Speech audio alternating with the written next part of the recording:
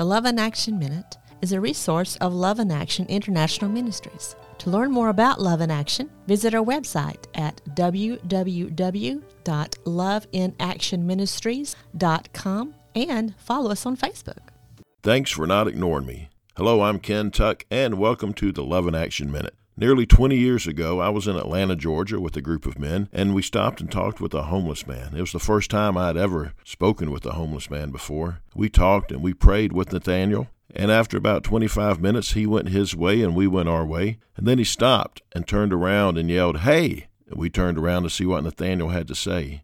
And he said these simple words that I will always remember: "Thanks for not ignoring me." It broke my heart. People are ignored every day. And we have homeless right here in Dothan, Alabama, who are ignored every day. But we need to reach out to them, let them know that God loves them and has not forgotten about them.